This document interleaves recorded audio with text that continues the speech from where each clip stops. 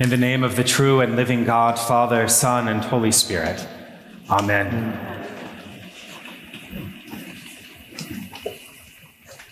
Friends, every year on this fourth Sunday of Easter, our gospel reading is one of the passages from John 10.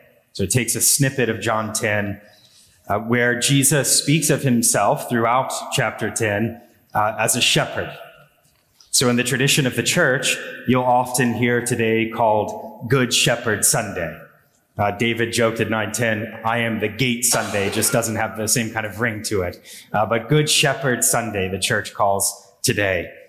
And some of the earliest artistic representations of Jesus that we've discovered are not the familiar robed and bearded figure, but rather a young beardless shepherd boy. Did you know that? A young beardless shepherd boy, some of the earliest images we have.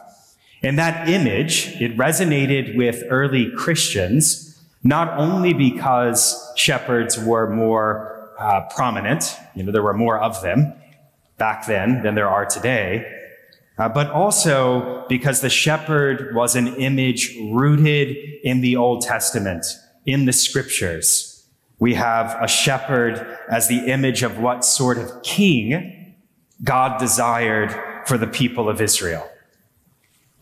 So the king that God envisioned throughout Hebrew scripture, our Old Testament, would not exploit the people for his own gain, but would lovingly care for the people, guiding and protecting them. And as the people of Israel hoped for a savior, hoped for a Messiah, that image of a shepherd king became a way of expressing their hope, the hope of that savior who would restore their fortunes, the fortunes of the nation, and lead them in the ways of God. So Jesus in John 10 takes up that resonant image.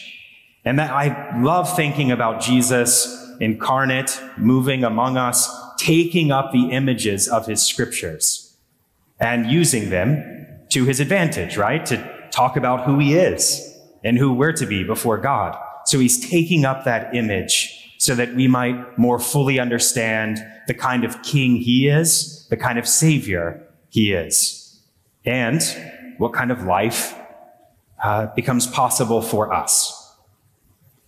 So in the portion of John 10 we have before us today, we learn that Jesus, the living Christ, calls us each by name. Calls us each by name. Our collect said that, the prayer at the beginning of the day. You almost don't need this sermon. Just read the collect and listen to the offertory anthem, and you'll have what you need. Nevertheless, I'll go on.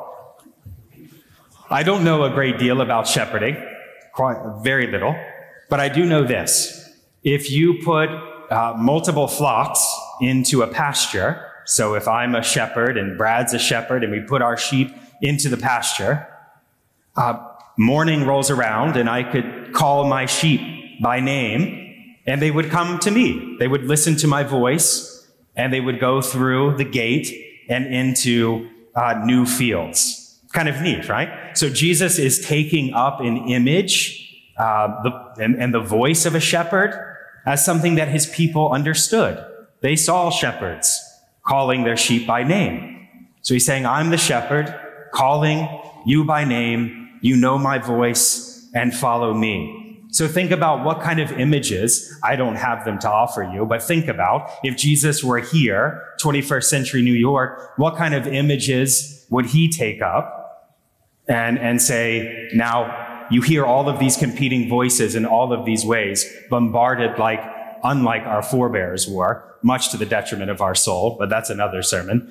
All of these voices, how do we hear the voice of the Good Shepherd calling us by name? How do we become attentive to his voice? How do we do it? Well, let's look at the Acts of the Apostles, our reading today. It starts with the waters of baptism. Just last Sunday at the 9:10 service, we baptized Jack. Jack was a 9-month-old. He was an angel. He didn't barely move when I put water on his head and oil and the whole thing. Incredible. Fine if your baby screams like crazy too at a baptism, but here was Jack, quite calm. But what did we do? Jack, I baptize you in the name of the Father, Son, and Holy Spirit. Jack, you are sealed by the Holy Spirit in baptism and marked as Christ's own forever. Jack, receive this candle and be as the light of Christ in the world. So that mystery where we get joined to the body of Christ in the waters of baptism, we're called by name. We're called by name. So we hear it, and maybe we were only 9 months old when we were baptized. We have the rest of our lives to figure out the mystery that is that identity, where our life is hidden with Christ in God. Day by day, we try to discover what it means that we've been dropped into that great mystery called baptism, that relationship between God the Father and God the Son. So we begin to hear our name then, and it is echoed throughout our lives. And then, of course, in the stories of Scripture, just as we're listening to the voice of Jesus in John 10. And John and everyone else who wrote a gospel has in mind that we're going to be going back and rereading and hearing over and over again the text. So that as our life matures, we've listened to the voice of the shepherd in John's gospel, for instance, and it grows as we grow. Our ears become attuned to hear the mystery that is Jesus Christ, his voice coming through the Scriptures. And that's all we have Scripture for. We talked about that in the forum last week, so that we can see the face, hear the voice of God's beloved Son, and come to know him and follow him. And at this service, Episcopalians, we listen to a lot of Scripture. 4 biblical passages: Acts, 1 Peter, Psalm 23, Gospel. That's a lot. And Scripture is tossed in throughout our liturgy as it proceeds. So we're awash in the Scriptures when we come together to celebrate the Lord's Day, to lift our voice in song, and of course, when we break the bread. The Scriptures, just like they were for Jesus, are the images and the material floating around for us to make sense and for us to hear the voice and to follow. And another thing that I want to pick up is, 1, he calls us each by name. 2, did you notice that he goes ahead of them? The sheep follow his voice, he leads them into a new space, and he goes ahead of them. So the living Christ is always ahead of us. Was it last week that we heard the story of the Emmaus Road? Maybe that was a couple weeks ago now, where Christ makes himself known in the breaking of bread and disappears. I like that because anytime we try to pin Christ down, put him in a corner, I have him just here, and there's nothing else for me to learn or discover, he disappears, right? We can't contain the mystery of Christ. Our God is like a raging fire, right? So anytime we try to place Jesus in a corner and say, good boy, stay there, just where I want you, he vanishes from our sight because he's going up ahead of us, leading us into new territory. And sometimes when he's going ahead of us into that new place, which might be a new season in life for us, might be retirement, might be a new job, might be a difficult health diagnosis, he's there ahead of us, the good shepherd who lays down his life for the sheep, he's there. That's why the psalmist can say in difficult seasons, though I walk through the valley of the shadow of death, I shall fear no evil, for you are with me. Your rod and your staff, they comfort me. So the shepherd goes ahead of us as a sign of protection and comfort, but also as a source of direction, even when we don't want to go in the direction, calling us to say, come this way. And why can we trust that? Because the direction he promises to lead us is always the path to life. I came that they might have life and have it abundantly.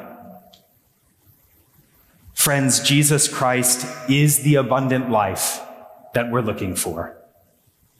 He's the life of God poured out for us in his life and in his death. And through the power of his resurrection, he's poured out for us this morning in this Holy Eucharist. So listen to his voice. follow where he leads, trusting that he's with us not only through it all, but also ahead of us, calling us into abundant life. And just look at the scriptures, look at the life, look at this abundant life that he shows us. Water into wine, overflowing baskets of food where everyone is fed, a feast prepared for a wayward son, Lazarus released from the grip of death kind of life, arms outstretched on the wood of the cross so that you might come within his saving embrace. As I said, pay attention to the offertory anthem. It says it all. But here's a preview.